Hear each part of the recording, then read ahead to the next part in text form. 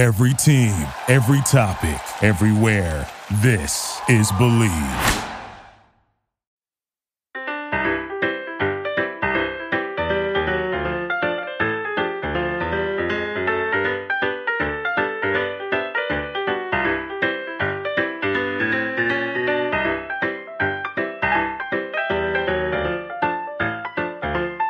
Hello, everyone in podcast listening land.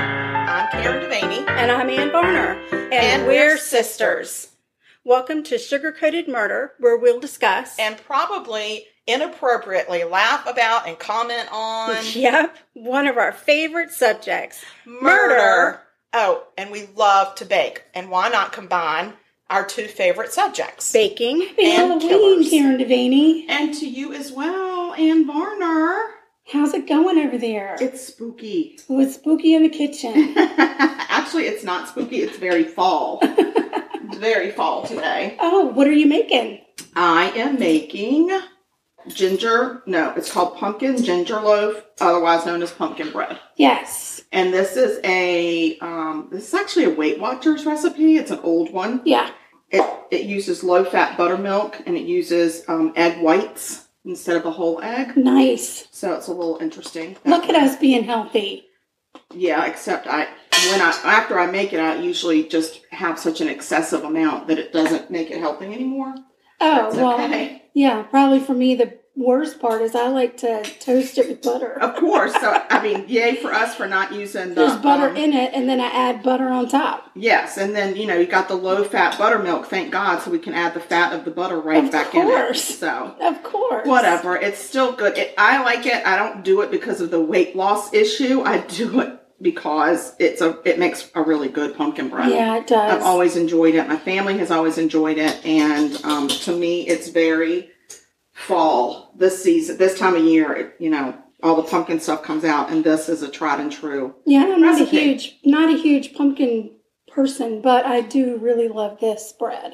Yes. So I'm very excited that you're making it. Yes, me too. I'm going to flip things around today. You're going to flip it? I'm flipping everything. You're backing it up and flipping it? I am. Dang, I girl, you're am. like Missy Elliott. It's wild and crazy. I'm telling you, Wild I'm and really crazy. impressed. Because at the beginning of the podcast, I'm going to tell people about our social media. Ah, Yeah. look at you. So sometimes if you're too busy and you don't get all the way through the podcast, Yeah, sometimes you don't get to hear hear it. So Yeah. just in case you've been missing it all this time, we have social media. Yes. We have an email account that we love to get emails through. I mean, you just don't understand how much it makes our day when we get a nice email that simply says, I like you. Right. Or, will you try this recipe? I'm scared to try it. Or, here's a murder. Yes, you need to check this murder out. Yes. We love that. Love it. So, and how fun would it be for you to type an email to murder.sugarcoated@gmail.com. whilst listening Oh my God. to an episode like this one Dear per Karen and se. Ann. I am listening right now Yes. to you speak. I see how you flipped it up. I'm so happy. Way to go. Way to go, gals. Yeah, oh, gals. Gals. Yeah. And you're my favorite broads. You're my favorite broad. Yes, and I love everything about you, and I love what you do, and I want so badly to be your friend. And we'll say, Done. okay. We're friends. Yeah. Yeah. So there, that's our email address. I'm so excited. Murder.sugarcoated@gmail.com. Look at you. We also have Instagram. We do have Instagram. We do. It's at Sugarcoated Murder. That's amazing. Yes, and I've got to tell you, we are now up to over 700 followers on the gram. So join in on the fun. It is Join fun, in guys. on It's the fun. We have a new follower on the gram who is, I'm not going to say his name, but he actually has a paranormal show on Amazon Prime. No way. And yes, and he actually has started following us on the gram. Wow. It's so amazing. Why aren't you going to say his name? I don't know. Mainly because I might have forgotten it. Oh, That's fine. You don't have to remember it. I want to say it now. So, You know who you are, man. well, I don't know if he knows who he is. Honestly, at this point, he may not know. He may be unfollowing us right now. Oh my gosh, he may have had a paranormal experience. Don't unfollow us. He may have been like, oh, is this a paranormal experience? Yeah. Maybe. So the Instagram is super fun. There's Karen is really good about posting stuff. And sometimes we get, pretty famous followers, for heaven's sake. Last week, the entire town of Duck liked us. Duck, North Carolina. I hope y'all know that who live in Duck, North Carolina, that y'all love us. Y'all love us. I don't know if you know, but it's true. Now you're stuck with us. Yes. So anyway, that's what I wanted to do. I wanted to flop it around. We also have a Facebook page, a Facebook fan page. Sugar Coated Murder Podcast fan page on Facebook. Just request permission to enter into the fan group, and we will say heck yes, because we never deny a request unless you are a serial killer that we know about. So that's true. Or if you get on there and you're an asshole, then we're going to make you leave. But most of the people, so far everybody's been great, and we love the fans on our Facebook fan page. As a matter of fact, they get to hear our episodes earlier than everybody else by a day. And sometimes we run contests for merch, and we run it on our Facebook fan page. So you're going to want to be a part of that. It is true. We have a business page, too. I don't know why you would need to be on the business page, because you want to be on the fan page. But that's Sugar Coated Murder Podcast. Yeah. So you can find that. Yeah. And that's our stuff. We also have merchandise. We have a what's that link thing called? It's Linktree. The special link that's got all of the stuff. That's called a Linktree. That's what I meant. The Linktree. Like, that really is what it is. It's a Linktree. It is. How fun is that? It's a tree. It is. It's you click on that link, yes. It gives you all of our information. It tells you where you can buy our merchandise. It sends you to our Instagram page. If you wanted to buy us a spot of tea, it will link us to our PayPal account for Sugar Coated Murder. You can buy us a cup of coffee. I love it. Or a pound of flour. Probably 3 pounds of flour might be more appropriate. We'll take all the flour we can get. Any kind of flour. Yeah. Yes. Any kind of baking item. Yes. And if you are the owner of a flour company, Pillsbury, Gold Medal. Addison. That was it Addison that we saw at Biscuits and Porn? Their big flour sacks. Oh, yeah. Addison Flour. Anyway, if you're the owner of a flour company and you just want to do some broads a favor, just sponsor us and we'll use only your flour. Yeah. Just send us all your flour and we will tell the people every single week we only use XYZ flour. Exactly. So we'll just saying. Just saying. Yeah. So there you go. Social media. Find our merchandise. Be our friend. Be part of this growing podcast. You don't want to be in on it while it's still little, because once it gets big, I just don't know what's going to happen. Seriously, you're so right. Yes, you're so right. All right. So should we get into the storytelling? Yes, but first let me go over this. Oh, you want to tell us about your recipe? I know you like to do that. Let's hear it. Okay, so it's very easy. It's just your basic flour, baking soda, salt, baking powder. It's got pumpkin pie spice in it. It has a cup of pumpkin puree, which is not pumpkin pie. There seems to be an issue. What's happening? Yeah, it's not recording. I don't know how far it even got. Like it's not recording at all? It's just stopped. Well, sometimes it just has to catch up. It actually says stopped. But it looks like it's still playing, doesn't it? This is the one that you saved. Oh, wait. So, I don't understand what's happening. That's the sound check. I know. Okay. It's still recording. Windows. That's it.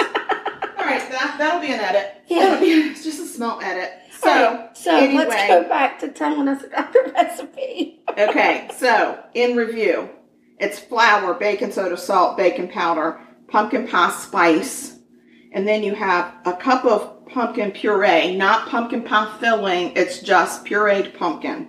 Get it right because it'll mess it up if you don't get it right. It's got low-fat buttermilk, vanilla, egg whites, unsalted butter, sugar, and light corn syrup. And you mix your dry ingredients, you mix your wet ingredients, and then you alternate them back and forth until you finish. It doesn't say what you have to finish. I don't think it says. It just says until well blended. Gotcha. So, and then we're going to bake it for an hour. Nice. Yes, and this recipe makes one loaf. Mm-hmm. I usually double it. Yeah. Because one loaf is not enough for anybody. Right. Just nobody in this whole world can just have a loaf. Especially with all our people that love it. Exactly. So anyway. All right, there it is. There's the recipe. There it is. And I'm going to be over here just doing my thing. All right. So I realize that this episode isn't going to air until November, but I could not resist one more creepy Halloween story. Plus, one of our fans sent the story, so I didn't want to disappoint her. A big thank you goes out to our fan, Rosemary, for sending this out. It's super spooky and a perfect story for Halloween. And for us, today is Halloween, but for you listening, it's not so much. It's after Halloween. It is. But that's okay. Just know that we're in the Halloween spirit, and it probably has carried over until whenever you're listening to this. Yes. So this story takes place way back in 1974. Oh, wow. October 31st, 1974, to be exact. That's so convenient. It was a dark and stormy night. No, sorry.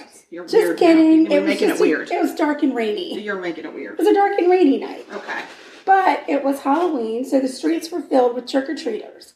And this story actually takes place in Deer Park, Texas. Oh, I didn't even know there was such a thing. I didn't either. Now we know. Now we know. Look at us learning our geography I know. and shit. I know. And everything. I have lots and lots of really fun memories of trick-or-treating when I was little. Me too. I mean, for those of you who don't know, or for those of you who grew up with us, we apologize. But our dad... We're sorry in advance. Our dad was such a prankster. He used to put a sheet over his head with the eye holes cut out and the mouth hole cut out. Oh, wait, and he wore a hat. He wore like one of those rain hat things. Like it was like almost like a fedora, but it was almost shaped like a rain hat. Right. Yeah. Right. And he usually had a corncob pipe. Yes. That he would stick it, or a pipe. A pipe, and he would stick it between his teeth. Because when we were little, our dad did smoke a pipe. He did. And he would sit in, and this would be after we did our trick-or-treatings. The younger kids, the older kids were still out doing their thing. Yes. So I can especially remember, because normally it was just me at home with Dad. And he would sit in a rocking chair at the door. This is when we lived on Robin Hood Road. Yeah. Really, really, really still with the candy in his hand. And when somebody would come up to the door, he would either take his foot and open the door, or he would moan, or he would start to rock and scare everybody to death. Half the time, they wouldn't even take the candy from him because they were so scared. Well, and he would take the storm window out of the door. Right. So that you could just reach in. So he was right inside the door with the candy in his lap. You could just reach through the door and take it. So it looked like a prop. Right. But a lot of times they would start to reach in and he would either moan or start to rock, or he would kick that door, and it was metal at the bottom, like aluminum. Oh my and gosh, they would run the hell away, and he would laugh and laugh. And I honestly think it's because he just wanted all the candy to himself. Maybe. Yeah. Maybe. But he had so much fun. He really did. And by the time I was in high school, trick-or-treaters didn't even come to our house anymore. No, and then we moved. And do you remember when he hooked the pulley he did. into the trees? Rigged up a ghost so that when we opened the door, a ghost would come flying out of the trees behind the trick-or-treaters. And they would all get scared to death. Oh my God. He absolutely loved Halloween. Loved it. Yes. Just loved it. Loved it. So back to the dark and rainy night in Deer Park, Texas. This family, sorry, I lost my place. Because you were so busy making it rainy. Rainy. It was a rainy Halloween. It's so rainy. In 1974, Ronald Clark O'Brien He was an optician there in Deer Park. He was out with his 2 kids, 8-year-old Timothy and 5-year-old Elizabeth. Their neighbor Jim Bates and his son joined them for trick-or-treating. The kids would go door to door like kids do. They'd run to the door, knock, knock, knock, trick-or-treat. They'd get the candy and they'd move on to the next. Mm-hmm. Now, let me just point out, if you were a child and you were trick-or-treating in South Hill, Virginia, and you stopped off at our grandmother's house, then you would have gotten, instead of candy, a nickel. That's such a big deal. Because she handed out nickels to her trick-or-treaters. She sure as hell did, girl. And I have to say, in all my years of trick-or-treating, I don't believe I ever got a coin. I may have gotten a sticker, a pencil, a toothbrush, maybe even some floss. But never did I get a nickel. No. I mean, when people hand you a toothbrush, it's just absolutely... Well, it's offensive. It's so offensive. It's offensive. Like, just pretend like you're dropping something in and drop in some air, but don't put a damn toothbrush in it's there. almost as bad as giving me most dentists. The weird orange candy. The orange that was wrapped in black paper. Oh, yeah, I didn't like that. Weird, it was indescribable. Weird. It was just weird. Just it was like wax. Yeah. Give me the good stuff. Exactly.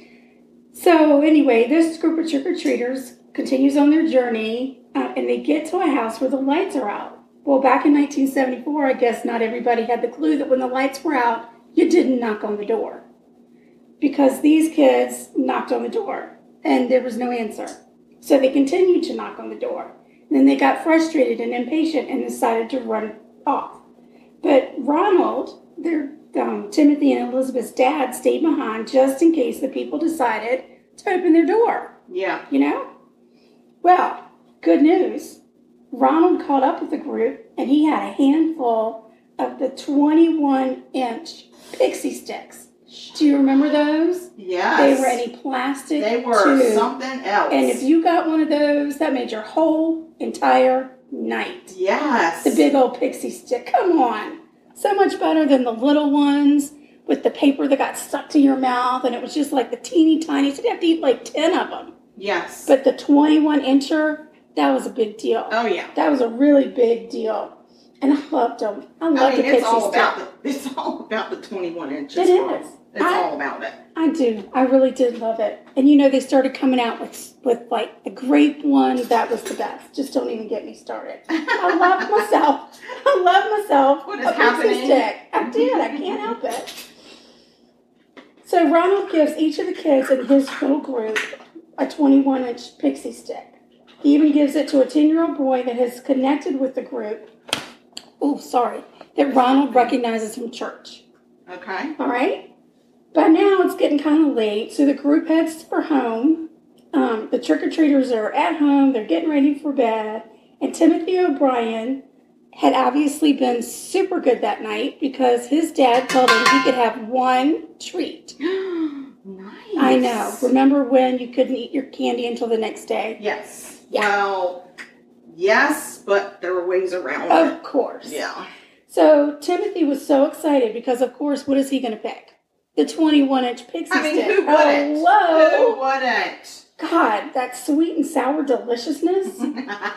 And, you know, with the plastic tube, once you ate all the candy out of it, then you could use that long tube as the world's coolest straw. Oh, God, yeah. Come on. Yes, and you could use use it in your Captain Crunch the next morning when you put the half and half on it and then sipped it up through that straw and it would change colors. Oh, yeah.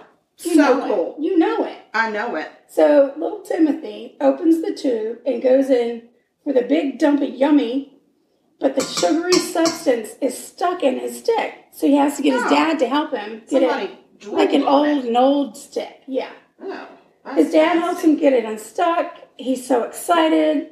Everything's building. He goes back. He dumps the pixie stick. And instead of the sweet and sour deliciousness, Timothy gets a mouthful of bitter. And it's so bitter that his dad has to give him a glass of Kool-Aid just to get it down. Oh, I love some Kool-Aid. Right. I mean, what else would you wash any bad taste down but some sugary Kool-Aid? Oh, yeah. Yeah. Absolutely. Some really good dye in it. So Ronald gets Timothy, and Timothy is not happy. He's like, that was disappointing. Like, who does that? Yeah, I'd be like, can I have another piece now? Because that was gross. Exactly. So Ronald gets Timothy all situated in bed, and the night comes to an end. But unfortunately, Timothy wakes up about 30 minutes later, and he's got a stomach ache. Oh, poor baby. He has a terrible stomach ache. Too many. And he starts to violently throw up. Oh, no, that's not too many. And within an hour, Timothy is dead. No. Yes. Somebody killed him with a pixie stick. His parents had rushed him to the hospital, but he was already dead when they got there. So the police are called from the hospital to report that there's been an 8-year-old killed with candy on Halloween. After hearing what happened... Every parent's nightmare there. Absolutely. Good Lord. After hearing what happened, the lead investigator called the medical examiner. Examiner? Examiner. The medical examiner. Okay, get all of them syllables in there, girl. And said, okay, this is the case that we have. This is what happened. What are you thinking? And the medical examiner says, well, it sounds like poison. Sounds like it to me, too. And the lead investigator said, just do me a favor and go see if you can smell anything coming off of his body. So the medical examiner goes over to the body, and he comes back to the phone, and he said, yep, there is a very distinct smell of almonds coming from Timothy's mouth. Uh-oh. Well, you know what that means. I think it means cyanide? Yes. Oh, my God, I'm a medical examiner. You need to go right into that business. I'm not gonna, because I'm squeamish. It's true. I have a very active gag reflex. Yes, you do. So an autopsy was performed, and it was found that Timothy had consumed enough cyanide to kill 2 people. Shut your mouth. They also tested the pixie stick itself, and found that the top 2 inches of the pixie stick had been packed with cyanide. All right, now we got to figure out who the hell gave him that pixie stick and save all the other children, too. Right. Let's think about all the other kids now that have the pixie sticks. So the police call around to the parents of the kids with the pixie sticks. They know that Elizabeth didn't have hers, so they've got hers. They contact the kid from church, the 10-year-old. They get his. And I guess at this point, Mr. Bates' son is still sleeping. So his dad rushes into the bedroom and luckily finds that his son had actually fallen asleep with a pixie stick in his hand. He had tried to open it, but the top was stapled, and he couldn't get it open. And plus, it would have been sticky and hard to get out. Remember the kid, his dad had to help him get it out. Right. But evidently all of these pixie sticks had the top stapled. Right. Which is not the norm. If you go buy a pixie stick, it's not normally stapled. It's normally just sealed. So, thank God that kid couldn't get into it. He slept with it, but he never tasted what was inside. So he was okay. That was a close call. So the police then go back to Ronald, and they ask him to please, can you recount the path that you guys took so we can figure out what house you got these pixie sticks from. Well, Ronald is so distraught over his son's death that he can't remember. He's like, I can't. I'd be like, dude, that's the last thing on my mind right now. Right. I have an 8-year-old that I have to bury. Right. Unfortunately, after 2 days, Ronald was still like, I really don't know. And the police said, well, if you don't know, then we're going to assume that you had something to do with it, and we're going to arrest you, so you better figure it out. Well, that's rude. Well, guess what? Ronald said it was that house. Raha. Now I remember. Yes. He said, that's where I got it. So the police figure out who the owner of the house is. They go to his place of employment, and they arrest him on the spot. Okay. Case closed. I don't think so. I don't think it's that easy. No. It turns out this man had an airtight alibi. What do you mean an alibi? What's your alibi? I was home or not home, but they're your pixie sticks. He was at work. So what? Who's handing out picky sticks at his... Who got the picky sticks? And it's in his house. He had been working Halloween night, and his employer was able to confirm it with records. All right, so they're saying he wasn't even home, so he wasn't even handing out candy. Right. Okay. His wife and daughter had been at home, but had turned out the lights when they ran out of candy. Was the candy pixie sticks? No. Okay, fine. There were no pixie sticks found in the home. Well, I will be damned. So the investigators continued to dig, trying to figure out where these dang pixie sticks came from. So they were digging around, looking into Ronald and, what he's been up to, and they discover that Ronald had taken out life insurance policies on both of his children. $10,000 on each child had been taken out in January of that year, and another $20,000 on each child was taken out in September. I am not feeling good about this. They also figured out that Ronald was very, very deep in debt. What is Ronald's last name? It's not McDonald. No, it's O'Brien. Are you not listening? I just forgot. I just wanted to make sure it's not Ronald McDonald. It's not McDonald. It's O'Brien. Okay. Just making sure. So investigators then call the insurance company to ask about the life insurance payout on Timothy. And they find out that at 9 o'clock in the morning, the day that after Timothy died, so he died Halloween night, the next morning at 9 o'clock in the morning, right when the office opened, Ronald called and asked about the payout. All right, now I'm getting a really bad sense about Ronald. Investigators then get a warrant and they search Ronald's home. In his home, they find a pair of scissors with the same plastic as that's on the pixie stick, which they feel like leads them to believe that Ronald had cut the pixie sticks with a pair of scissors and resealed them. They also find out that Ronald had been taking community college classes. And in one of his science classes, they go and talk to the professor, and the professor says, yeah, the guy kind of struck me as odd because he really liked to talk about poisons. And just a couple of weeks ago, we were talking about different agricultural products, and he actually asked which is more lethal, cyanide or one of these products. And he thought it was really strange. Like, who asked that question? We're not even talking about using it in a lethal way. Yeah.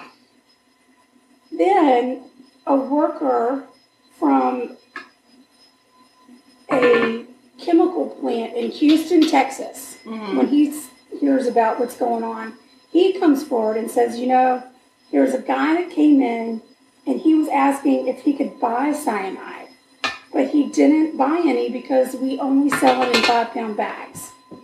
Oh.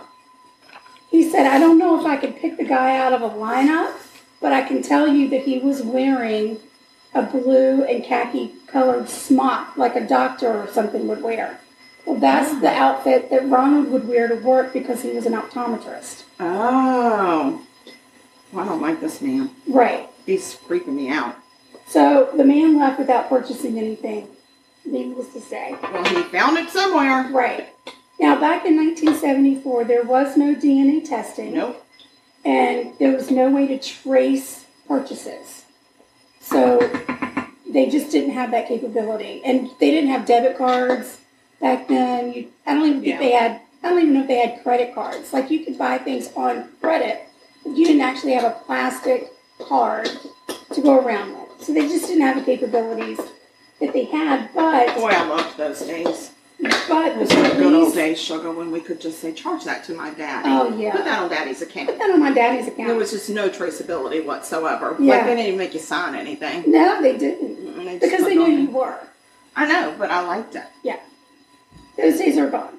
Oh, I mean, they were way gone. So despite the challenges, the police said, you know what, we're going to arrest him. We think that we have enough evidence that we could convict him, even though it's not. Can I ask a question? Maybe. Okay. Did they test the other pixie sticks? They tested the other pixie sticks and they all contained cyanide. They all did? Yeah. What a shithead. Right. Okay. Keep going. So Ronald's arrested and he is charged in the death of his son and the attempted death of his daughter, the Bates boy, the 10-year-old, and there was there was one other, I don't know if he tried to give it to his wife, but there was one other pixie stick that he had distributed. Ronald maintained his innocence throughout the whole thing. Like, why, that's just crazy. Why me? Why would I do that? When the trial comes around, Ronald puts in a plea of not guilty. But Ronald's friends, his family, his co-workers, and his wife all testify against him. Oh, good Lord. And the media starts to call Ronald the Candyman. Oh. I know. Oh. So I hope nobody is listening. Well, they're not. Okay, never mind. Nobody is going to listen to this on Halloween and get scared for their kids. Yeah, that's one of the reasons why I waited. Okay. Yeah. Not that I waited, because Rosemary just sent it to me last night, but I wouldn't have done it if this was an episode airing on Halloween, because I don't want to ruin Well, it. it would just freak so many people out. We got enough of COVID. We don't need anything else. Exactly. So Ronald goes on trial June 3rd, 1975. Mm-hmm. He went on trial June 3rd, 1975 is when it gets turned over to the jury. Oh, okay. It took jurors 46 minutes. They didn't even have time to eat. They called roll. They couldn't even get a pixie stick. They couldn't even get a bathroom break. Like, no bio break for you. He's guilty. Let's go. Guilty, right. 46 minutes to find Ronald guilty of capital murder and guilty of 4 counts of attempted murder. Oh, my gosh. That's real bad. That's not good for you, Robert. An hour later, the judge said, we're just going to go ahead and do your sentencing now. I don't need any time to think about this. We can just go ahead and So talk. the judge sentenced Ronald to death by the electric chair. Because Texas appreciates a good death penalty. Yes, they do. They do. They and really they just are not about dragging it out. They've got an express lane. They do. And I love that. I do mean, too. I'm sorry. I know I shouldn't love that because I should feel differently somehow, but I just can't. Especially in this case. Yeah, this guy murdered his son, tried to murder his other son, and daughter, and then tried to murder other kids. I know. Just to cover it up. Right. And it's Halloween. It's a children's holiday. For heaven's sake. Good God. My Lord. So Ronald O'Brien exhausted all of his appeal attempts. They were all denied. Freaking denied. And on March 31st, 1984, Ronald O'Brien was put to death by lethal injection. Okay, and the world got a little brighter. Because by this time, the Supreme Court had come out and said that electric chair is cruel and unusual. We got to stop. Yeah, I just read where there was one state, and I want to say it was South Carolina, that applied to bring back the firing squad for death penalty. Wow. Yeah. Wow. But it was denied. Interesting. Yeah, but they'll try again. So when Ronald. He was of European descent, and his name was Ronaldo. When Ronald was pronounced dead, a group of people outside the jail yelled "trick or treat" and tossed candy in the street. Well, that was a little bit irreverent. I love it. Since this incident in Deer Park in 1974, pay close attention, people. Since this incident in Deer Park in 1974, we're listening. There has not been another case of a child dying from tainted Halloween candy. Why? Because that's not what people do. Oh, I didn't know if they had put some kind of a safeguard in place. No. Like, we have an official just Halloween candy taster who volunteers every year to taste all the candy to make. Okay. I think the point is we let our minds go crazy with stuff. Yes, we do. And people really aren't out to get you. This is a crazy man an evil man who decided to kill his own children to pay off his debts that he had gotten himself into. What a jackass. So, I'm just saying, he's just a jackass. Yeah. I don't like him. Like there was a case of somebody putting pins in a Snickers bar, but the kid got one little poke on his tongue and that was it. Yeah. I think there were rumors when I was growing up about razor blades being in. You could take it to the local emergency room and they would x-ray your candy. They still will. They will still do that. Yeah, so you can feed your child a dose of radiation so that they don't get stuck on the lip. Right. Yeah. But I'm just telling you, go ahead, finish off that trick-or-treat candy. The kids gathered on Halloween night. I mean, what could possibly go wrong? It's 2020. Oh, God, don't say that. Don't say that. That's a horrible thing to say. Ugh. All right, guys. Well, I am. That is the end of my story. That was a great story, and what Thank an you. appropriate story. I And know. I'm so glad that people are going to hear it after Halloween. Me I too. don't want the children to have And it. thank you again, Rosemary, for Yes. sending that suggestion. And parents, this means feel free to just steal whatever candy you want out of those little pumpkins while those kitties are asleep. I used to hide my kids' candy. Yes, I know. And then I would parse it out. And then sometimes at Easter I would find it hidden in the spot. Yes. Because I only wanted them to have half of whatever they got. Because it was just so much. And then I would, of course, take all the things that I liked. Yes. But I would offer them money for it. Like, I'd be like, I'll give you a quarter for that miniature Snickers bar. Oh, no, I never did that. Noah always pooped out on it. Before pooped it all out. No. He would get all excited. Like the first thing he would do when he got home was he would organize it Yes, he into. would dump it out and organize it. It would be like true color OCD, coded. like a true OCD kid would do. And then he really only liked. I mean, he did like some of like the Hershey bars, the plain Hershey bars. Hershey, yeah. But he liked the Skittles and the Sweet Tarts, and he really loved the Smarties. Yeah. The only chocolate he liked was the plain Hershey bar. Right, and then after that, it was just, it was he all didn't for want it. Ann. It was all for me. Which really has never met a chocolate bar she didn't like. I could not resist that Baby Ruth. I could not resist it. For me, it's the fun size Butterfinger and the fun size Three Musketeer. Yeah. Those two, they get me. And then don't even start with the York Peppermint Patty, girl, because I don't even think that's a candy bar. I think it's a breath mint.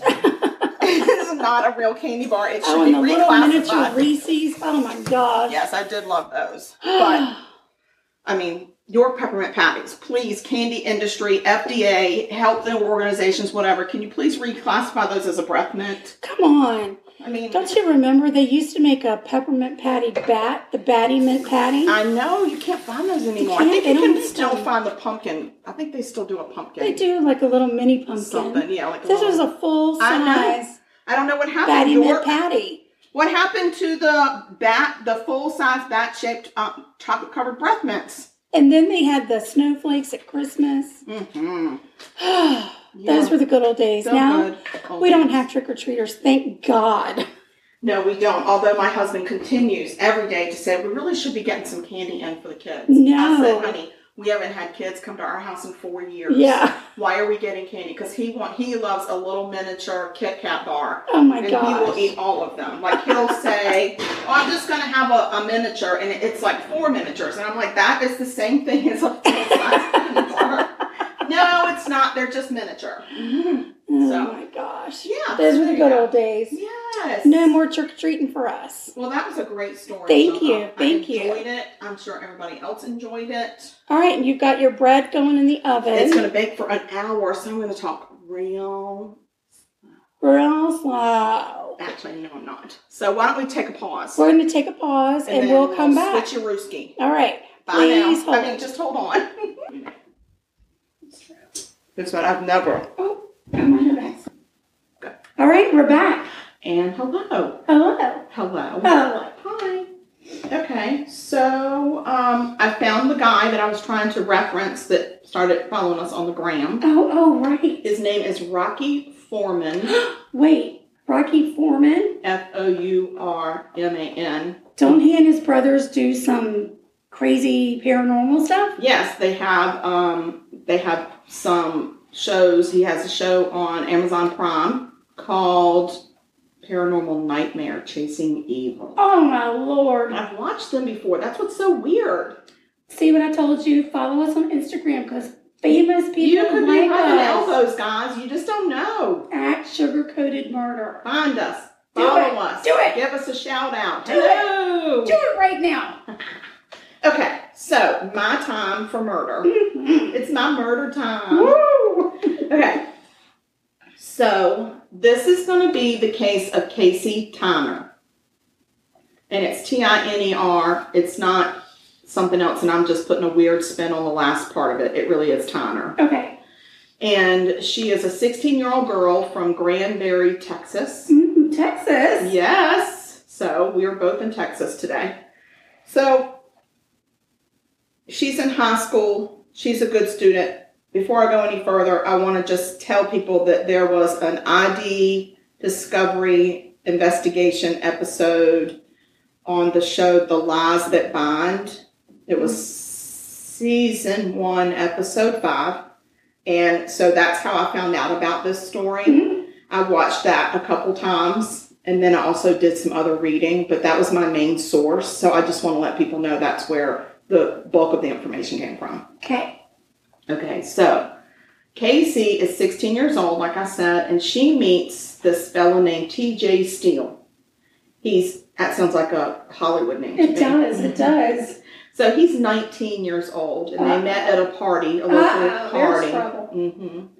So Casey's mom didn't know that she was dating TJ until about a month into their dating. So her mom was like, first of all, she didn't want Casey in a serious relationship at her age. She was 16. She was about to be 17. And she thought this is just too early to be in a serious relationship. But it became very obvious that Casey was falling hard for TJ. And her mom was like, I don't know what to do. Her mom was concerned about the age difference. But as she got to know TJ and she heard really good stuff about him from Casey's friends, she felt a little bit better about it. She found out he doesn't drink. He doesn't smoke. He's a good driver. So, all the things that a mom wants to hear about somebody that her daughter's hanging with. Right. So, go talk about TJ real quick. TJ had super blonde hair, like super blonde. And he wore it long and a ponytail in the back. So, he was kind of, a little edgy.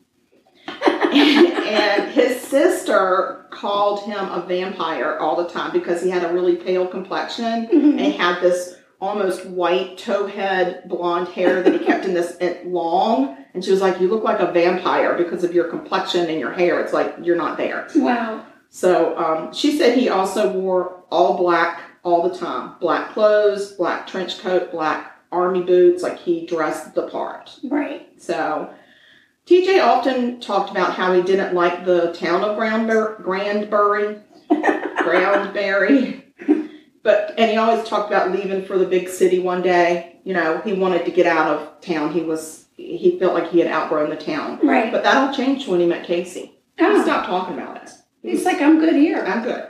Suddenly, I got things to do. So, TJ's sister said that he was totally focused on and in love with Casey, and he even started dropping some of his friends in order to spend more time with her. Oh, no. TJ's family didn't love that he was doing that, but at the age of 19, in a boy, it's a little bit different story. So they were just going to kind of sit back and monitor it and let it run its course. So TJ's mom said when she met Casey, that girl was so shy, and she practically hid behind TJ. Like, that's how shy he was, which was completely opposite of TJ, who was very gregarious, outgoing. He was just like such an extrovert. And so she was like, I'm not sure how this is even going to work. So she really didn't think it was going to go too far. Right.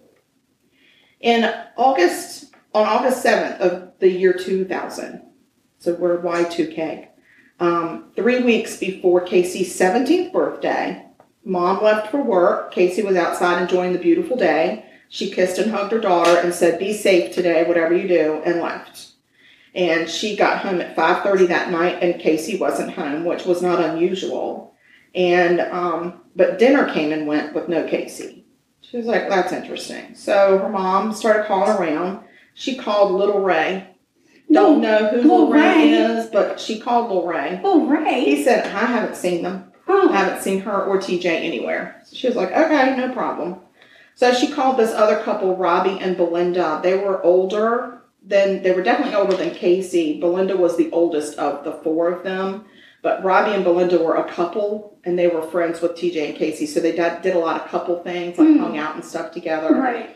And Robbie and Belinda were planning on leaving to move to Vegas. They were going to move. She also felt like she had outgrown the town, and she wanted brighter lights and a bigger town. And so she was going to go to Vegas, and Robbie was going with her. At 19. No, Belinda was older Oh, okay. than that. I think she was in her 20s. Gotcha. Early 20s, like maybe 21. She actually had 1 or 2 children. Oh, okay. Yeah. So they were throwing a farewell party for themselves before they left. And she said, I haven't seen TJ and Casey, but I'm sure they're going to come to our party, and I'll make sure she gets in touch with you. Right. So the mom was like, okay. So the next morning after the party happened, still no Casey. Oh, no no. contact from Casey. Oh, no. And so mom is thinking, okay, she thinks Casey is kind of sporting a little bit of a grudge because right before Casey kind of stopped showing back up, they had gone back to school shopping one afternoon, and they got into a little bit of a tiff because Casey wanted a certain pair of shoes, and her mom said, those shoes are too expensive, you can get the knockoffs. And Casey got her nose really bent out of shape, and then, they kind of got into a little bit of a tiff. So her mom was like, well, I figured she's just trying to prove to me she's grown. Right. She's rebellious. She's just trying to prove to me I can't boss her around or whatever. And she's like, I'm just trying to be patient. So Tuesday night comes, and dinner comes around, and still no Casey. So mom makes more calls, called Lil Ray again. Lil Ray? Lil Ray said, I still ain't seen him. Oh. So, as a matter of fact, no one had seen them. None of their friends had seen them. So by Wednesday, mom actually drove over to Lil Ray. I mean, where are TJ's parents? I'm going to get to that. Okay. So mom drove to Lil Ray's house just to see if maybe Casey was hiding out there. Yeah, maybe Lil Ray wasn't being honest. And there was no sign that Casey was there or had ever been there. And Lil Ray's like, dude, I'm telling you, they're not here. I haven't seen them. Yeah, Lil Ray, he's not a liar. He's not. He might be little, but he is not a liar. No. So then she picks up the phone and calls TJ's mom. So she finds out that TJ's mom is also worried because she has not heard from TJ in quite a while either. So the moms were angry, but then they became more worried. Right. And a week goes by and still no contact from either kid. Nobody has seen them around town. So now they're like, okay, something's going on. So they actually go on August 14th to the police. A week? They let a week go by before they call the police? They did. Well, first, okay, August 14th, police find TJ's car. Okay? And they called his mom and said, you need to come get his car. It had been found in a ditch in a remote wooded area with the keys in the ignition. Oh. TJ's mom was surprised to see the condition of the car because it was really messy inside, and it had almost wrecked in the ditch, like it was muddy and stuff. And she said that was his prized possession. I couldn't believe that he would just leave it with the keys in the ignition in a ditch full of mud. And she said when she got there, the cop had already backed it out of the ditch and just released it to her. No processing. Oh. So she was like, that. It just didn't feel right to me. Something about this felt really wrong, and I couldn't figure it out. So now, 3 weeks go by. August 21st, and that's when Casey's mom finally files the paperwork to declare Casey as a missing person. 3 weeks. So she had been on the 14th, she had gone to the police to say, hey, listen, I think my kid is hiding out in town somewhere. She's pissed at me. I need to know she's okay. If you all can just be on the lookout for her, this is what she looks like. She's, I wouldn't say I don't want to consider her a runaway. I just think she's being a little bit rebellious, and she's trying to teach me a lesson. Right. And I laid down the law with her, and now she's pissed. And she's like, but I just want to make sure she's okay. So if you see her, call me. You don't have to say anything to Casey. Just let me know that you've seen her so I know she's okay. Right. So then on the 21st, she says, I'm going to file the official paperwork. So she said, school's getting ready to start, and she said that at this point, I just felt like it was time for Casey to come home. Sure. Like, she's proven her point. She can stay out. She can take care of herself for 3 weeks in a row and not starve to death. But it's time for the kid to come home. School's starting, and this is ridiculous. So when she talked to the officers, they thought that she was also just being a rebellious runaway, and maybe she and TJ had run off to Vegas with the other couple that left for Vegas. So TJ's mom didn't believe that he would just run away. She also files the missing persons report on the same day. So the friends of Casey and TJ all assumed that they had just gone away together somewhere, like on a vacation. They thought maybe they were on vacation with their parents, or they had gone away on a vacation together before school was starting. So none of them had heard a peep of them for 3 weeks either, like nothing. So, not even the friends. Wow. No, which is kind of, you get it if she's being rebellious against the mom, but to be, you would actually probably at that point be bragging to your friends. Right. So, yeah. But anyway, so at that point, officers were thinking about filing charges against TJ for taking Casey out of state because they thought maybe they had run off to Vegas. Right. And they said, we could file charges because he's 19, she's a minor. Right. And if he has taken her out of the state without permission of her parents, then we could file charges against him. But there was no proof that they had actually left the state. Right. Yeah, how do you file charges if you don't know? So they finally tracked down Robbie and Belinda in Vegas. And Robbie and Belinda said TJ nor Casey had gone with them to Vegas. They had not seen them at the farewell party, which they were really hurt about that because she said, well, they're talking to Belinda, the older of all of them, the girl. And she said, as a matter of fact, the day before Belinda and Robbie were leaving town, Belinda was working the night shift at a local nursing home.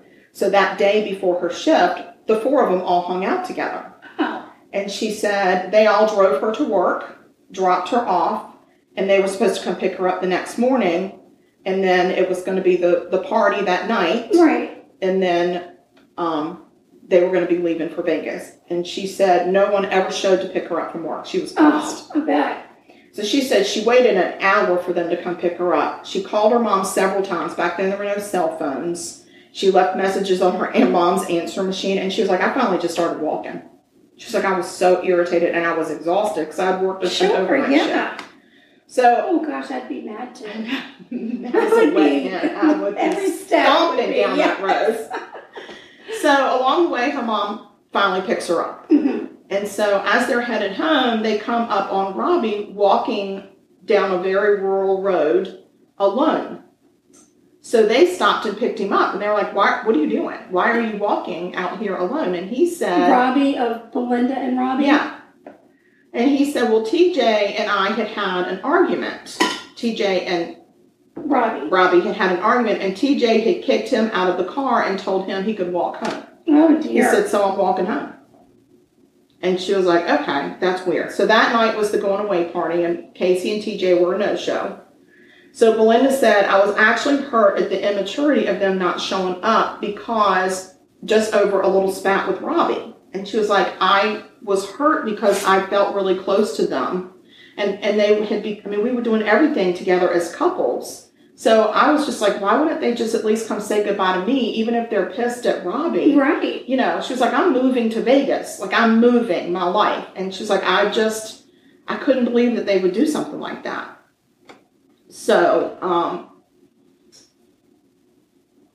okay, so she goes to Vegas, and she was like, after the party, we hit Vegas, we moved, I started my new life with Robbie. So, after she had been in Vegas for about a week to 10 days, Belinda's mom had called her and said, TJ and Casey seem to be missing. And she's like, that is so crazy. So she thought they must have run off together somewhere. I have no idea, but they are not with us. Right.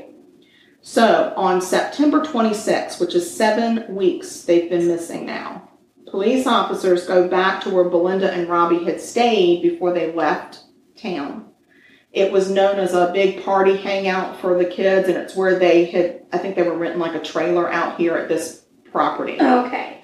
And they wanted to go and just see, are there any traces that TJ and Casey stayed there? And Belinda and Robbie aren't being honest. Maybe there's signs that they had actually been at the party, or maybe TJ and Casey waited until Belinda and Robbie vacated that trailer and moved in. Yeah. So the trailer was empty. Right. There was nothing out of place, and at that point, they felt like the kids had just eloped. So rumors started in town about Casey being pregnant. Sorry, I have a dry throat. It happens. Excuse me. So rumors started floating around about Casey being pregnant. And I knew that was coming, sorry. And she had been scared to tell her mom about it. So, TJ's mom felt like that TJ would have told her if Casey was pregnant. She said, TJ and I were very close. He was 19. Right. And I was pretty much letting him live almost as an adult. I mean, he was in my house, but he had very few restrictions. And we talked all the time about whatever. And she said, I feel like if Casey had been pregnant, he would have come and told me to see if I would help him. Sure. And she said, so I don't believe any of those rumors. But neither mom ever imagined that their kids would go 7 weeks without contacting them at all. No, it Like, doesn't no make matter sense. what circumstance you could Right. think If of they had by gone now. off and eloped, or Yeah, she they was would have at pregnant. least called and said, Sure. we've eloped, she's pregnant, we're here, we're good, don't worry about us. And you don't or leave- send money. Like, I You don't know. leave and go off on another life and not be in touch with anybody Like, especially your moms. over a pair of shoes. No. Like that. No. You know? Well, yeah, I mean, I think in the beginning, her mom was just trying Sure. to rationalize what was happening. And Right. she's trying to live her life. And, your life doesn't just come to a screeching halt. She still has to go work her 8 hours at her job. Yeah. She's still, she's still married. She's still trying to function and trying to rationalize, where's my kid? Sure. And why is she doing this? Right. So, Belinda said that she and Robbie actually knew that Casey was preggers. She's like, we were there when she took the pregnancy test and she was pregnant. Really? That's what Belinda says. So, I mean, I don't know. I guess that kind of put people on their heels a little bit. Like, was she really pregnant, or was she just thinking she was pregnant, or whatever? So eventually, TJ's mom is trying to, like, rationalize things and go through her mind. Like, I'm sure every single day at that point, you play over and over the last 24 or 48 hours that you knew your kid was around. Yeah. And then you're just playing it in your head constantly. Over and over, right. Trying to figure out what did I miss. Yeah. So she was talking to the police, and they said, we understand that TJ has a sword collection. And she was like, yes, he's always been into these samurai swords, and he collects them, and they're on these beautiful, like, stand things that he hangs on the wall, and it's this gorgeous collection, and he was very prideful of it. And she said, but I will tell you that when he went missing, I didn't know what was happening, so I took all of his swords and put them in my closet. Oh. And they were like, okay, so were any of them missing? And at first she was like, I don't think so. Well, she goes home that afternoon. She starts going through the swords because she's like, I don't know. I mean, I guess I got to figure out how many he had and everything. And she's like, wait, there is one missing. She's like, there is a very short sword that he really loved that's missing. So she informs the police. So now TJ is looking a little bit more like a suspect on the run than anything else. Why would he take a sword to run away with a pregnant girl? Like, but leave his car? Well, I mean, None of it a makes suspect any. from what? I don't know. They're getting suspicious of TJ, though. Like, That's what is so he weird. doing? Did he kidnap her? Oh.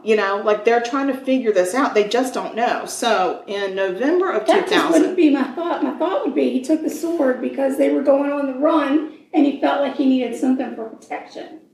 Protection from who? Why wouldn't you take your car? For being on the run. But why wouldn't you take your car? Because the car is traceable. So if you're going to go be homeless or whatever, take a sword to keep you safe at night. That would be my thought process. But I would never... Well, his mom didn't find him suspicious, but the cops are like, maybe there's something about this TJ guy that we are missing. Right. I mean, they got to look under every rock. I guess. They really do. So, anyway, in November of 2000, they've now been missing for 3 months. Oh, my God. Still, no contact, no trace. Not one person has heard a peep out of them. And they're like, this really is not adding up at all. So the police actually asked the county newspaper to run an article on the missing couple to see if it would stir up leads, maybe from, other towns within the county, or just somebody in the town that goes, they're running this thing and I know something. Right. Not not one credible. They had lots of responses. Not one thing was credible that came through. Oh, that's nothing. unfortunate. And it's like these two kids had disappeared into thin air. And they're just like, this is just an enigma. We cannot figure this out. So they start looking further into TJ now. They're like, okay, we have to consider all options. So they start looking into TJ, and his friends start describing him as very goth. Oh. He liked to put hexes and spells on people. Oh, my. He liked to play this role play game where he would put on a scream mask and run around with a sword, one of his samurai swords, and everybody would go hide. And then if he found you, he would chase you down and pretend to murder you. Oh, my. Very dark. They were like, well, that's kind of weird. So the police decide, okay, there's something about this missing sword. Maybe if we find the sword, we'll find TJ. Yeah. Okay. So, but TJ's really, really close friends. He had a few, like, really close friends, like his bros. Right. And they described TJ as being goth and having a dark side for pretend. They said the real TJ, when you got to know him, was nothing like that. And he was a very compassionate, very caring friend. You could count on him for anything. And they said the last person that they would ever expect TJ to hurt would be Casey. Yeah. He was so protective of her. He was aware that she was the youngest girl, the youngest one in their crowd now. He was so protective. He loved her. And he was head over heels in love with her. And they said he would never harm her. Yeah, I don't know them. And I don't know anything about their story. But I'm not getting a bad vibe from this TJ. I'm just not. Me neither. So Casey's mom actually made up some missing persons flyers with both kids' pictures on it. She took a huge stack to the sheriff's office and asked if they could put one in every mailbox of the police officers and hand them out at roll calls. Right. Because if the police officers had them in their car, maybe if they saw them, they would recognize them. And so TJ's mom took a stack and said, I'll start putting these up at local gas stations. Yeah. Because if you've got somebody coming through town that sees it, they may say, oh my gosh, I saw those two kids the next town over. Right. So it was just weird, though, because she said at one particular gas station, she would put one up. The next day when she would go by the gas station, had either been defaced or torn down completely. And she said they would draw horns and mustaches on the kids. They would write like nasty names beside them. And she was like, it really was so hurtful and cruel that I'm looking for my lost son. That's and they're terrible. Defacing it or just ripping it down altogether and throwing it, like literally not even in the trash can, it would just be in the parking lot. Wow. So she said, I finally stopped because she's like, it was just so hurtful. And I'm just like, who does that? Somebody really, really mean. Somebody that has no empathy. That's just cruel. I just think that's not just hurtful to the two kids that are missing. That's so hurtful to their families that are just aching for any sign of their children. So anyway, she, at some point, a carnival comes into town. And Casey's mom is like, Casey loves the carnival. She loves the carnival. There's certain rides that she would ride every year. And this poor woman would go and work her full-time job. And then she would go and stand at that carnival until it closed every night. Waiting to get a glimpse of her daughter. Knowing that Casey cannot resist these carnival rides. And she said, people must have thought I was crazy because I was just looking into everybody's face thinking maybe she changed the color of her hair. Mm-hmm. Maybe she's right in front of me and I don't know. Right. And I would just wander around until it closed. And then the next night she'd be right there. And on the weekends, she'd go from the time it opened until the time it closed. Every single day. Mm-hmm. No sign of her. And that gives me chills because I can feel that ache. Yeah. I feel that ache in that mom's heart thinking, I just need to see my daughter. I don't even care what she has done, why she has done it. I just need to see her, lay eyes on her. Right. So I really feel her pain. So, like I said, she sees nothing. And eventually the carnival closes up and moves out of town. So in January of 2001, the kids have been missing now for 6 months. Wow. And police think they have a lead. An inmate says, I know what happened to them. They're dead, and I know what happened to them. Oh, no. So the investigators of the case go, get the inmate out, bring him to the sheriff's office, and sit him down and said, okay, what do you know? Well, it turns out he knew nothing. Of course. He was just trying to get his charges reduced, so he was just guessing, and he just wanted to talk about his case. He completely wasted their time. That's so... Wasted their time. And I think he should have time added. I do too. I completely agree. I think there time. should be punishment for that. Yeah. So, Casey's mom at one point was riding in a rural part of town and could have sworn she saw Casey out in front of this trailer. And she said, I didn't stop because I didn't want to scare her, but she went right to the police station and said, this is what she looked like. She's obviously dyed her hair. It's very long. It's shoulder length. She had on glasses, but I know this was my daughter. The police go, it's not her. Oh. I mean, can you just imagine? It's It so just sad. breaks my heart. It just breaks my heart. This poor woman. So, August of 2002, they've been missing for 2 years. Oh, And Belinda, remember her? I do. She reaches out to the police and says, I'd like to talk to you. After 2 years, oh, God. She wants to talk about Robbie. So she said when they were in Vegas, she felt like he knew something and wasn't saying anything. And she said, I even a couple of times asked him point blank, what did you do to those kids? What? And he wouldn't answer. He wouldn't give her any answer. Because he's the last one that saw TJ. He was the last one that saw both of them. They were all hanging out before Belinda went to work. That's the last time anybody right. saw them. Even But though he had gotten into an argument with TJ. Yes. So she said when they were living together, she had caught him in a string of lies and finally gave him the heave-ho. She's like, he's out. He's out of my life, and I think he left Vegas. So she actually had found out that Robbie had lied to her about his discharge from the Army. He had been in the Army, and he said he had been honorably discharged. But one day, Belinda found the paperwork stating that it was due to him being a danger to himself and others. Oh, no. Not so honorable. So, and my question here is, when that happens, there has to be somebody keeping up with that person to make sure you know where they go settle, you get them help. Like, you don't just say discharge, pack your bags, and go. And we've had this case before where another person had done some murdering and it was the same scenario, but who monitors that? Like, Nobody does. I know, but who would you? Would you have them register like a sex offender register? I would have them register with the Army and make them update their address and verify the address is right, and then send a note to the police department that says this person was dishonorably discharged because we find that he is a danger to himself and the others around him. If it's that bad to be discharged from the Army, then I think that he should be ordered to get some mental health counseling before he's even discharged. I agree. Like, something has to happen. This is where we've got that break in the mental health system. Yeah, and it's just such a And fine line it because is. you can't. People fall through you the cracks. cannot infringe on people's right to privacy, but there has to be some sort of protection in place for society. I agree, and I think at some point you have to protect the majority. Yeah. Even at the sacrifice of the one single person. I mean, know, it's but if sad. there are laws in place to protect your Privacy.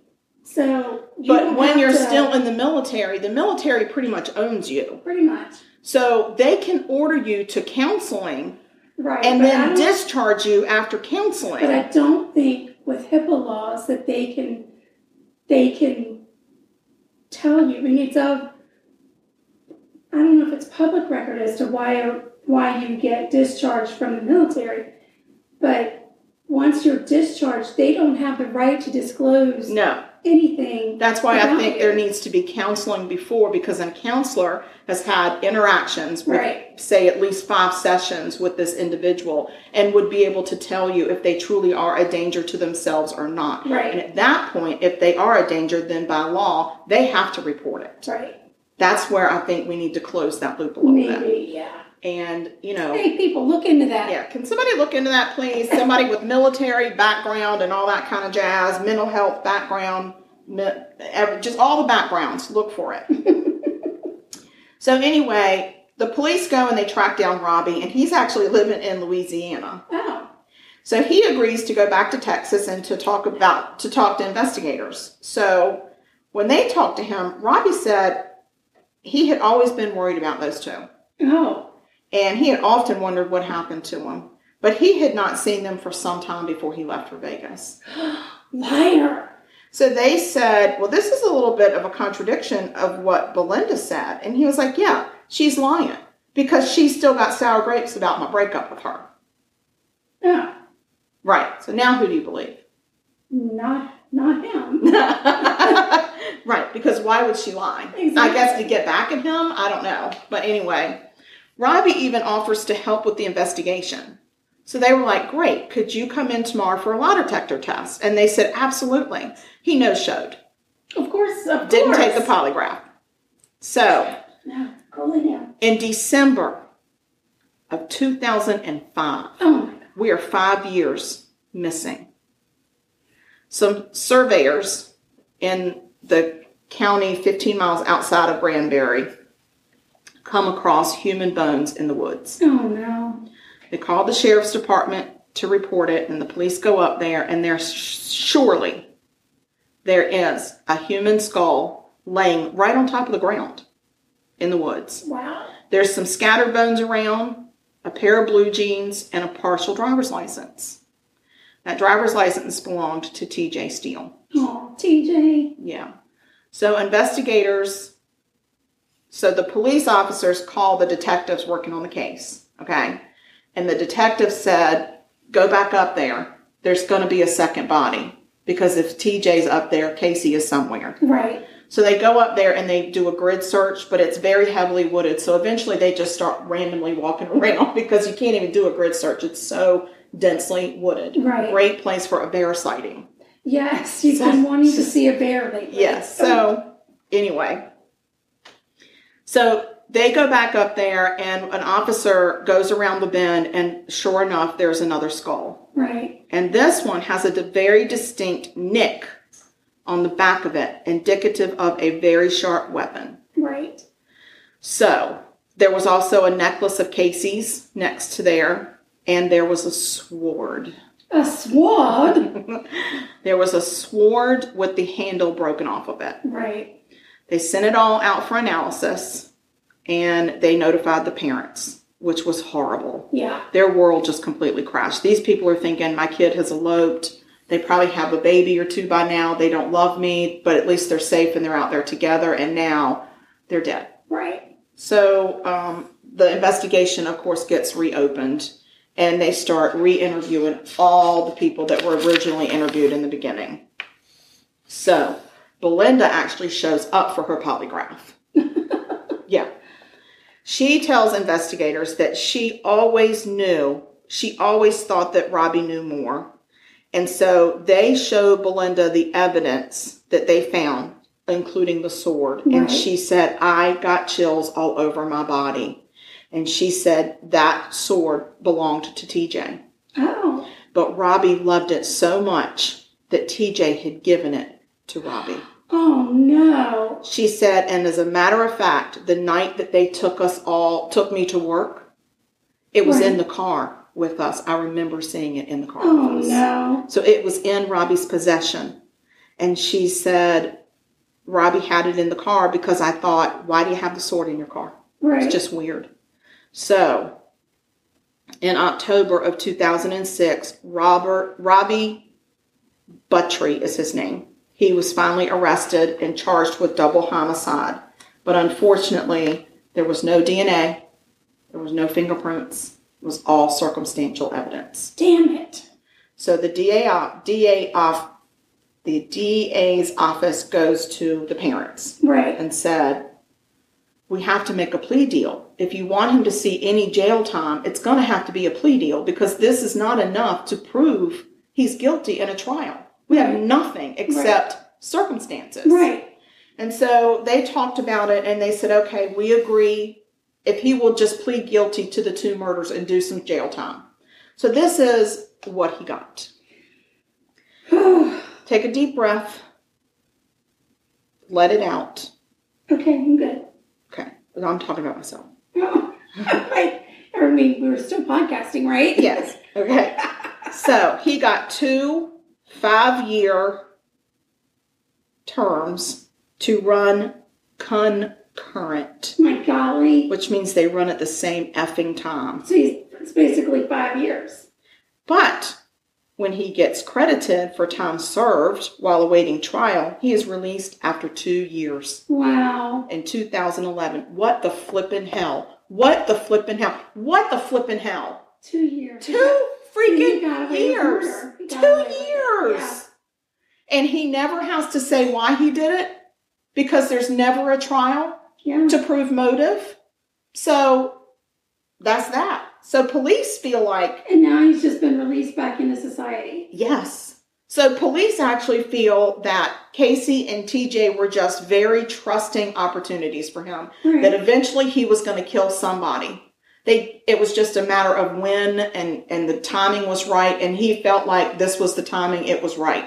It was just the 3 of them. He probably lured them up into this wooded area to go hiking or whatever. And he probably killed TJ first. And he probably, because there were no bones. I mean, they didn't find a lot of bones, but there was nothing that showed any strike marks. They think it was, he stabbed him probably and he bled out right there.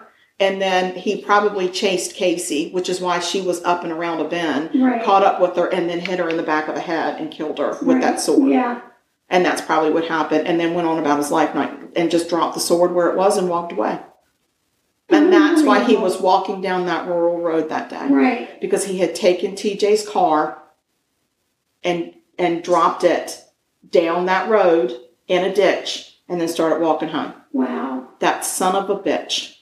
That son of a bitch. That's crazy. So I just want to let you know that 17 years to the day he killed them, he was killed in a head-on car collision. Oh, that's just too bad. That is called karma doesn't forget. Yes. So hopefully he took the express lane to hell Yeah. after his car collision, and that's where he's been ever since, Yeah. because that story is so frustrating. That is very frustrating. So frustrating. And these parents, I just can't imagine the pain of all of that. And then you finally get the closure, and then the guy is out in 2 freaking years. Right. Like, what? Crazy. And how they didn't go after him and hunt him down and take care of him themselves is beyond me. Right. Because I don't think I would have been able to live on the same planet, share the same earth and same air as the man that killed my innocent kid Right. and got 2 freaking years for it. Exactly. Exactly. So, that's my murder. Oh. Frustrating. That's a frustrating one. Yeah, that was pretty bad. Yeah. So, but I mean, yours was great. So, there's that. No, I don't think so. But what did you tell me the murder? It wasn't. He was called the Candyman. The press called him the Candyman, but the murder was called the Pixie Sticks murder. Oh, I bet you the Pixie Sticks company didn't want that to. Yeah, and Yeah. some people call it the man who stole Halloween or something. I don't know. It's almost like the Grinch that stole Christmas. I know. Except it's the Ronald McDonald that stole Halloween. Yeah, Except his name was O'Brien. it was O'Brien, and he didn't steal Halloween. He stole the life of his child. That's just diabolical. It is diabolical. Okay, well, The guys, cyanide. happy freaking Halloween I mean, already. good grief. Well, It makes me want to stay away from almonds, though. I'll tell you that. yeah, don't eat a lot of them. You'll Yeah. end up with cyanide My poisoning. golly. We don't like crazy. that. We love an almond pound cake. I know. Well, maybe not. And I like an anymore. almond joy, and I love a Hershey chocolate bar with almonds. Oh, you like an almond joy? I do, because I like the coconut. That's gross. That's because you're allergic to the coconut. I don't know. Coconut always it's just gross. It gets up in your mouth. Yeah. It gets all up in your mouth. That's But I don't disgusting. mind it. I like it. I like the almond joy. Don't like the mounds. Huh. Because without the crunch of the almond, I can't take the coconut. Yeah, because almond joy's got nuts. Mounds don't. Sometimes you feel like a nut. Yeah. Sometimes, well, I just always feel like a nut. Yeah. It's because you are a nut. Oh, super good. Well, the nice part is we've already reviewed our social media thing. We did. We already did our spiel. We did. We did We our spieled. We And we'll spieled do it just one more time real quick. Instagram, at Sugar Coated Murder. @sugarcoatedmurder. Email, murder.sugarcoated. @gmail.com. Facebook. Sugarcoated Murder Podcast. Or Fan page. No. Or Sugarcoated Murder fan page. Sugarcoated Murder Podcast fan page. One is the business one. Who cares about the business one? I do. That's how people find us to begin with, you ninny nuggins. I don't know. Ninny muggins. What's it called? It's a Ninny Muggins. No, I've moved on to Christmas already. Yay! I'm ready to start decorating right now. Anywho, so, Real tree. We've got a link. Find it. if you don't say that right, I'm going to knock your What's it head called? off. Link tree. Because it's a tree of links. Dial into it. Jeez. I'm trying so hard. I don't understand. I don't understand either. Buy us a cup of damn tea. Yeah, buy us a bowl of tea. Buy us a spot of tea, or just find all of our merch stuff in there. Hey, anybody that's got a dog, Oh my God! We I now just have- ordered. Did Trout, you? A nice. sweatshirt. Yeah. What color did you get? Gray. Okay, so I'm getting ready to order one too. Yeah. They're the cutest little canine hoodies, and it actually has a hood, so it's adorable. But on the back of it, it says "Sugar-Coated Murder Barking Team." That is freaking Oh, adorable. it's so fun. So get your canines a sweater, and it's all different colors, like purple, pink, red, gray, black, white, blah, blah, blah, blah, blah, blah, orange, I don't know. All the colors. Yeah, and if all you of find our link In Linktree. in Linktree, because it's a tree of links, Yes. If you You'll go to be able the to first, find- so there are like 3 different merchant. but our The very sweatshirt, first one is where the most merchandise is. that's Teespring, Yes, that's the Teespring one. and that's where the dog sweater hoodies are. Yeah. So, and if you can't find the link tree, or if you can't find the link to Teespring to find us, email us Oh my God! and ask us for it, and we will give it to you You personally. know what else you can do in Facebook? Once you're on our fan page, you can message us in Facebook. Yes, or if you're on the Instagram, just send me a private message on the Instagram. It's Yeah. DM. Just slide into my DM. There you go. It's very spicy. All right. Speaking of spicy, this loaf smells divine. Oh my gosh. So we're going to pause real quick so we can get it out the oven and get it sliced up so we can eat it. But we're not going to edit. We're going to eat it. I'm going to edit this podcast. Yeah, it's going to need some editing. All right, so please pause. Okay, bye. No, just Oh. hold on. Okay, we're back. This thing is steamy. The butter melted instantly.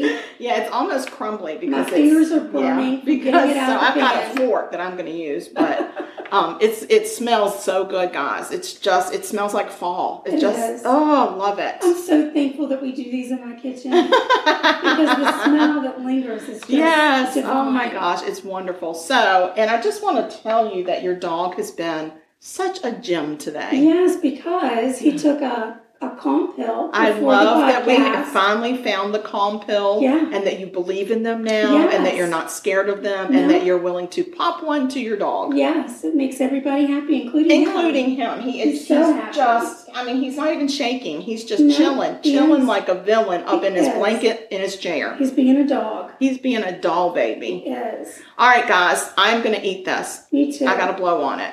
Well, Okay. Okay. and now. Yeah. Mm. Oh my God. Mm. Y'all are just not going to This is believe so this good. is insane. Oh, I got to have some water because it is. Mm-hmm. Try this recipe. It's a Weight Watchers Don't recipe. eat it when it's this hot. You might get a blister. It's very hot, but it's good. Tomorrow morning, when we slice it, put a pat of butter on it and toast it in the oven Oh, and have it with our coffee. It is going to Because be then it gets like the crispy Oh, outer just edge, a and it's little still nice and soft in soft. the middle. Oh, it's so Delightful. good. Yes, but you know what? You can also serve it a little bit heated up with a little scoop of vanilla ice cream. Oh, Lord. Now you're talking. Now I'm talking. All right, guys, we love y'all. We do. Stay sweet. Don't murder anybody. Because if you murder people, If you kill people, we will talk about you. yes, but talking about bad stuff, it's fun. Tons. Okay, guys, we love you. Stay sweet, and we'll talk to you soon. Peace out. Bye. Bye now.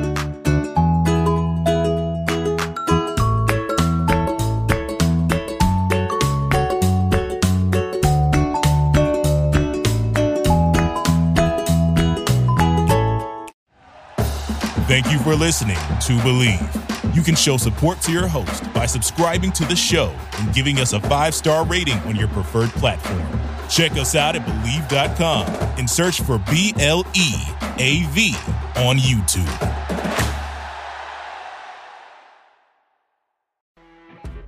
You know when you're listening to a true crime story that has an unbelievable plot twist that makes you stop in your tracks? That's what our podcast, People Are the Worst, brings you with each episode. I'm Rachel. And I'm Rebecca. We're identical twins who love true crime cases that make you say, didn't see that coming, and we hate the people responsible for them. Listen to People Are the Worst now on Apple, Spotify, or wherever you get your podcasts.